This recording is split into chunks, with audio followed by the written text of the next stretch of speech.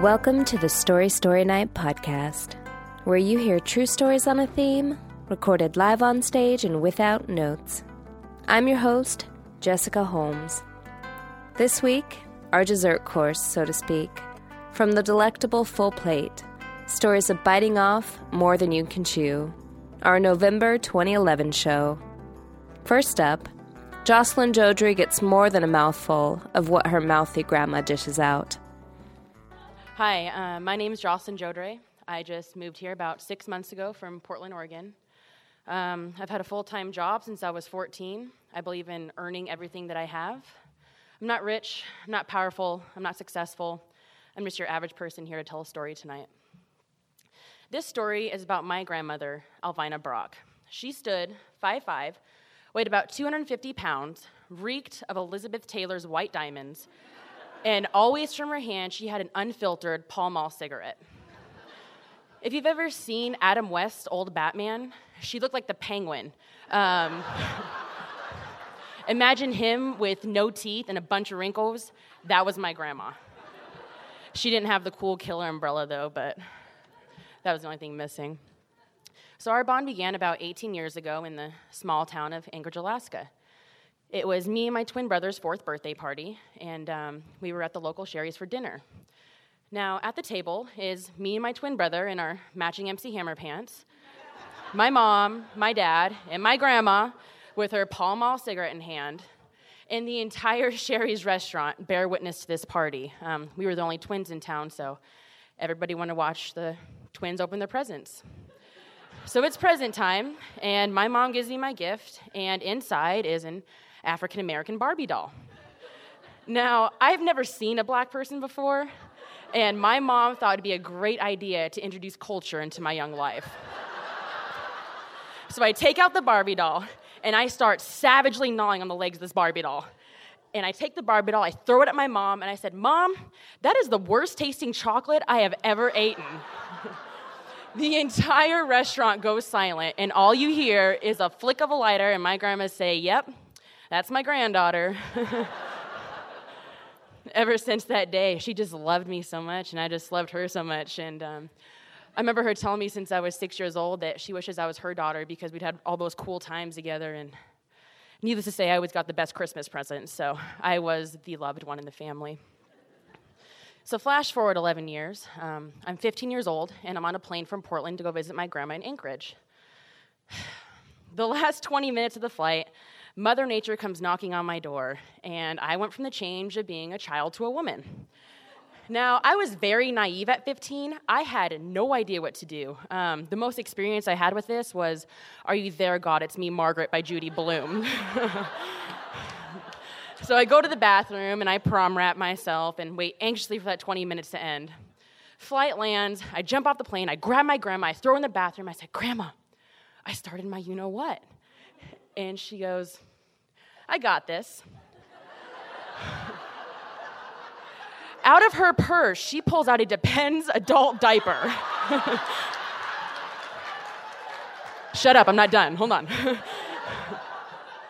And me being naive, I said, "Grandma, is that what you're supposed to do?" "Yep, these are your women undies. You are privileged to wear them now." No sex ed in middle school ever told me about the Depends diaper for this scenario. But why would my grandma lie to me? So I believed her. I go to the bathroom stall and I change, and during this time in my life, I was wearing very tight, stretchy jeans, so by God, you can see the entire outline of this Depends diaper.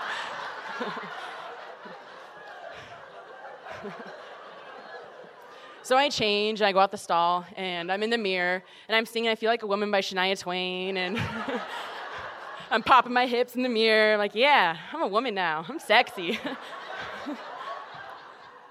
I was so stupid. So I go out the bathroom, and my grandma's there, and I just had this huge wave of confidence come over me. I'm like, "All right, Grandma, let's roll." I'm catwalking throughout the entire terminal. I'm winking at cute boys, picking up my luggage really sexy, because that's what women do. They be sexy, right? So I get in the car, and my grandma starts hysterically laughing at me. And I said, "Grandma, what's so funny?" Jocelyn, you're wearing an adult diaper. I cried so hard. Needless to say, the next morning I switched out her aspirin for X-Lax, so I feel like I got her back. We had one of those no penalty kind of love, so no matter what she did to me, no matter what I did to her, we always loved each other at the end. It was kind of like Dolores Claiborne and the older woman she took care of, except I didn't kill my grandma with a frying pan. But I definitely thought about it. So now I'm 19 years old. I'm living in Aberdeen, Washington, and I'm firefighting. I'm making a bunch of money for my age. I have a full-ride scholarship for basketball. I'm in nursing school. I'm surrounded by all these great people and great friends, and I was in this point in my life where I said, this is where I want to be forever. And I thought nothing would ever change. And then I get a phone call from my grandma, and she says, Jocelyn, I have lung cancer. Now, no matter how much you try to prepare for this moment, you are never prepared for it. I mean, my whole heart just broke, and my whole world just came tumbling down, and I snapped out of it, and I said, all right, Grandma, you're going to move to Idaho after chemotherapy. I'm going to come take care of you. End of story. She said, all right, Jocelyn, I love you. I'll meet you in Idaho. So 2 months later, I quit my job, got rid of all my money, lost my basketball career, gave up all my friends. I mean, I literally gave up everything in my life to take care of the last part of this person's life. And I was okay with it, I loved her more than anything, so I just wanted to be happy. So I get to Idaho, and she's outside smoking a Pall Mall cigarette. I never understood why she continued to smoke, even though it was killing her, but it's just one of those things you'll never know. She's lost about 50 pounds. She has 4 Homer Simpson hairs on her head. It was hard to see her like that, but... And I went up to her and gave her a big hug and a kiss, and I said, all right, Grandma, I'm here for the long run. Let's do this. She said, all right, Jocelyn, I love you. I'm glad you're here. And that was the beginning of the next year of my life. The next morning, I wake up at 7 a.m., which is very early for a 19-year-old who's used to waking up at noon. How responsible I was. And I get her out of bed, and I put her on the couch, make her toast, coffee, get the news on, and she says, Jocelyn, I'd really love to play cribbage with you. Please go grab the cribbage board. And I said, absolutely, Grandma. So I go grab the cribbage board, and I come back, and she says, Jocelyn, you need to finish your cup of coffee, because I know you'll be distracted the whole game. I was like, all right, that's weird. So I just downed my entire cup of coffee. And within a minute and a half of playing, I am violently itching. I'm throwing up everywhere. I'm dizzy. I said, Grandma, call 911. I think I'm dying. Jocelyn, you're not dying. Out of her breast pocket, she pulls out a vial of morphine, and half of it is gone. She says, you're not dying. I put morphine in your coffee. Now you know who's boss.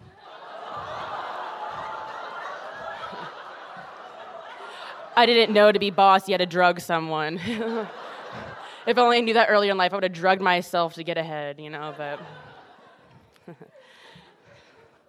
So for the next year, I'm taking care of her 24/7. She's drugging me all the time, too.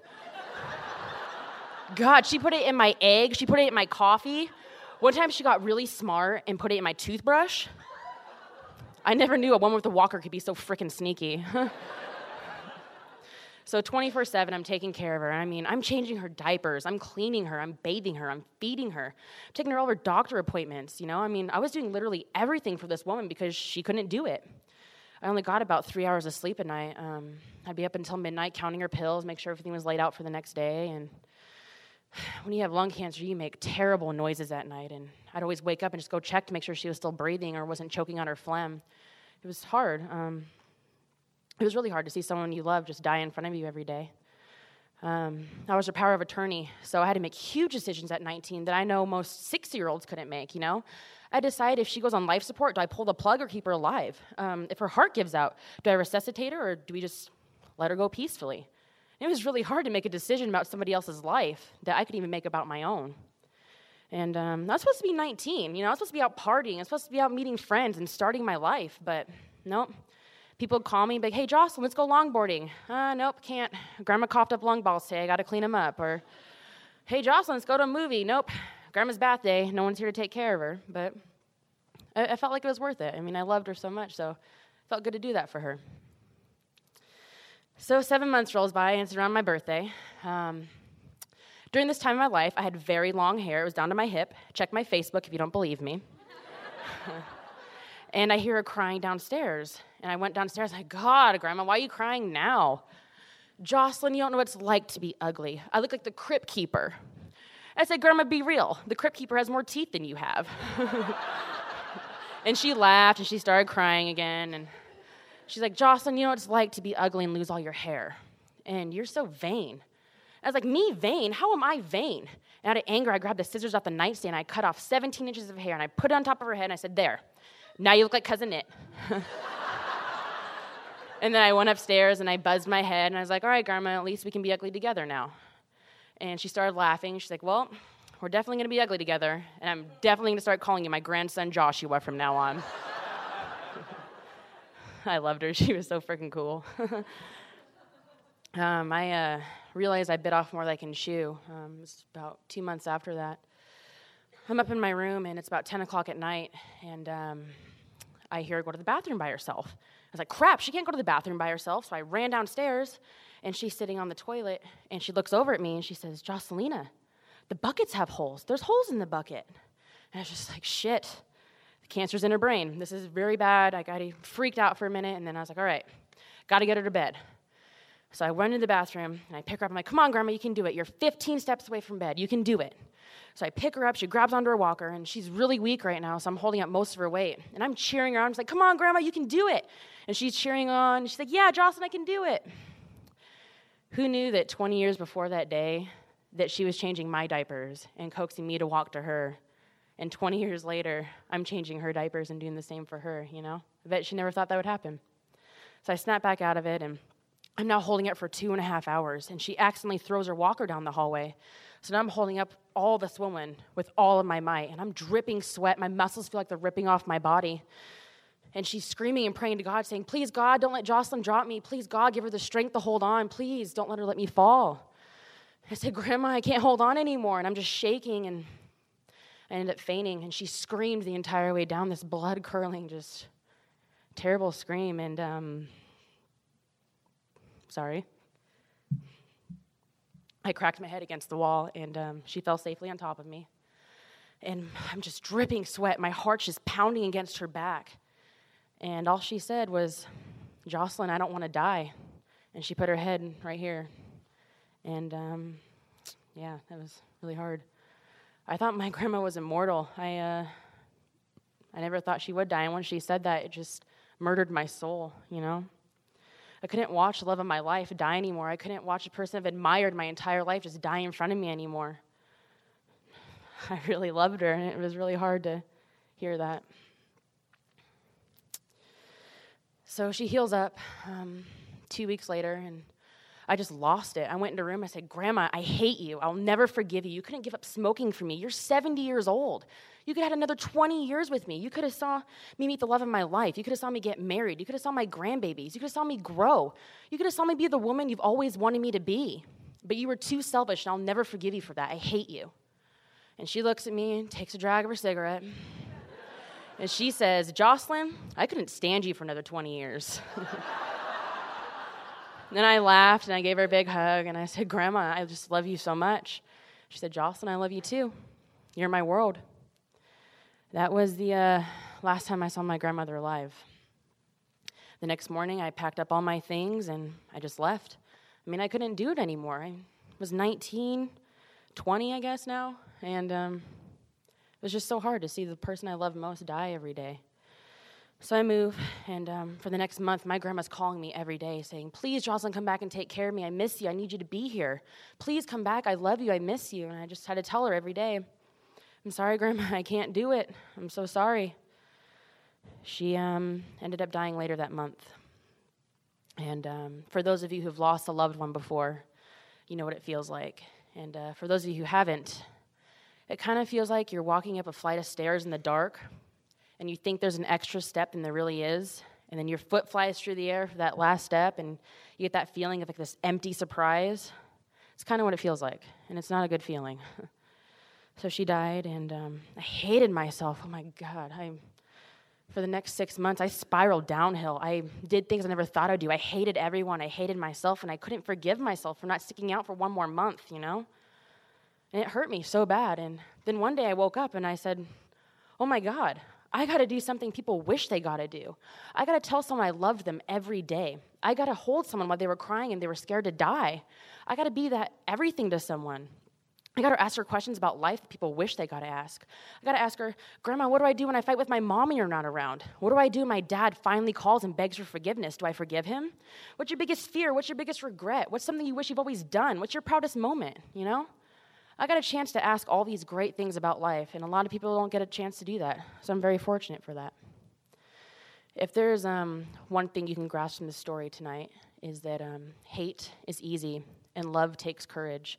And it takes a lot of courage to say what you want to say. And it takes even more courage to give up everything for someone you love. Never take someone for granted because you never know if you get the next day to apologize, you know? So always speak from your heart and always love. Today is actually my grandma's birthday, so I feel very privileged to tell this story tonight. Happy birthday, Grandma. Love you, miss you, and thank you all for listening.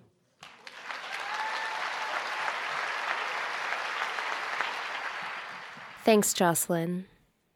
Tonight, December 26th, a post-Christmas story special as Story Night unwraps happiness, stories of the pursuit, at the Rose Room at 7 p.m.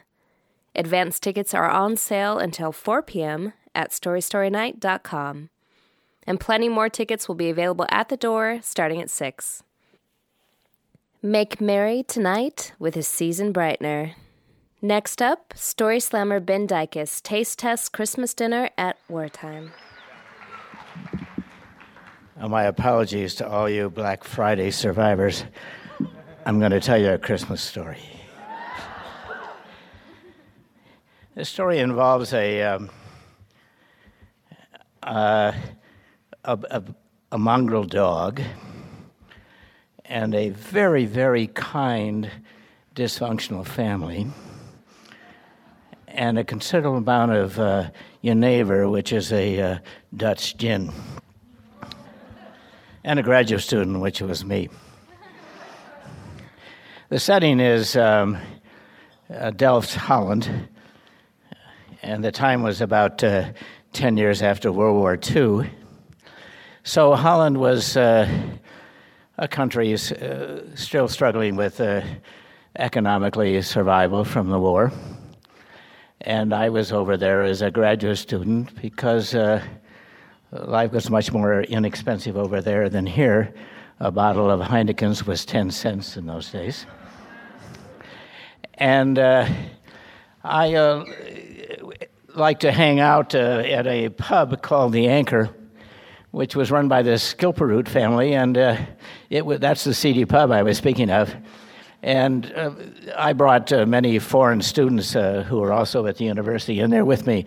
So I became very good friends of the owner, Leo, and his brother, Hank, and the rest of the family.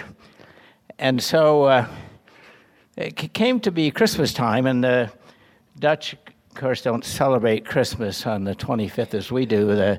They celebrate St. Nicholas Day on the 6th of December. And they very kindly asked me to join them for Christmas dinner. And so I arrived, and we were sitting down in their little dining room in the back of the pub, and there was, as I remember, a bowl of potatoes and some onions and some vegetables. And then the centerpiece of this Christmas dinner was a very small piece of canned meat that looked somewhat like a can of Spam. Anyway, a little ham, and we gathered around the table, more of us, I thought, than could possibly enjoy this little morsel of meat. But these were hard times, and so I was very grateful to be with them. And this was not a praying family, but we talked a little bit about the, maybe the magic of the moment. And in the magic of the moment, the mongrel dog jumped up on the table and grabbed the ham and ran off. I was astounded. And the women of the family jumped up and ran after the dog. And the remaining men at the table poured some more jenever. And pretty soon the women came back with the ham. And much to my astonishment, it was put back on the plate, and in the center of the table.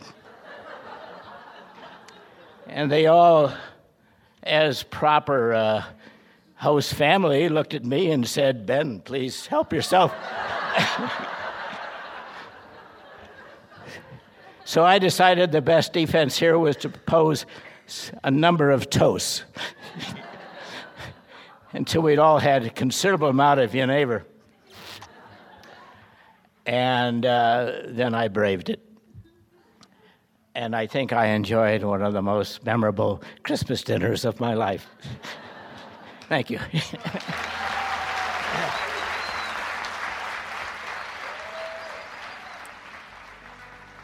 Thank you for listening. Story Night is brought to you by our fearless leaders, yours truly, Jessica Holmes, Anna Demetriadis, and James Stead, as well as studio instructors Elizabeth McKenna and Kate Riley. Theme song, music, and podcast production are by the cornucopia of awesome Dan Costello.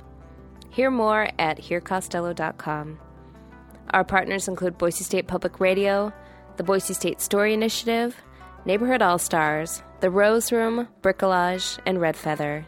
A big thanks goes out to our story think tank, volunteers, and photographer Will Jones. Join us on the podcast next week for the first Ray from Happiness, happening December 26th. Learn more at storynight.com.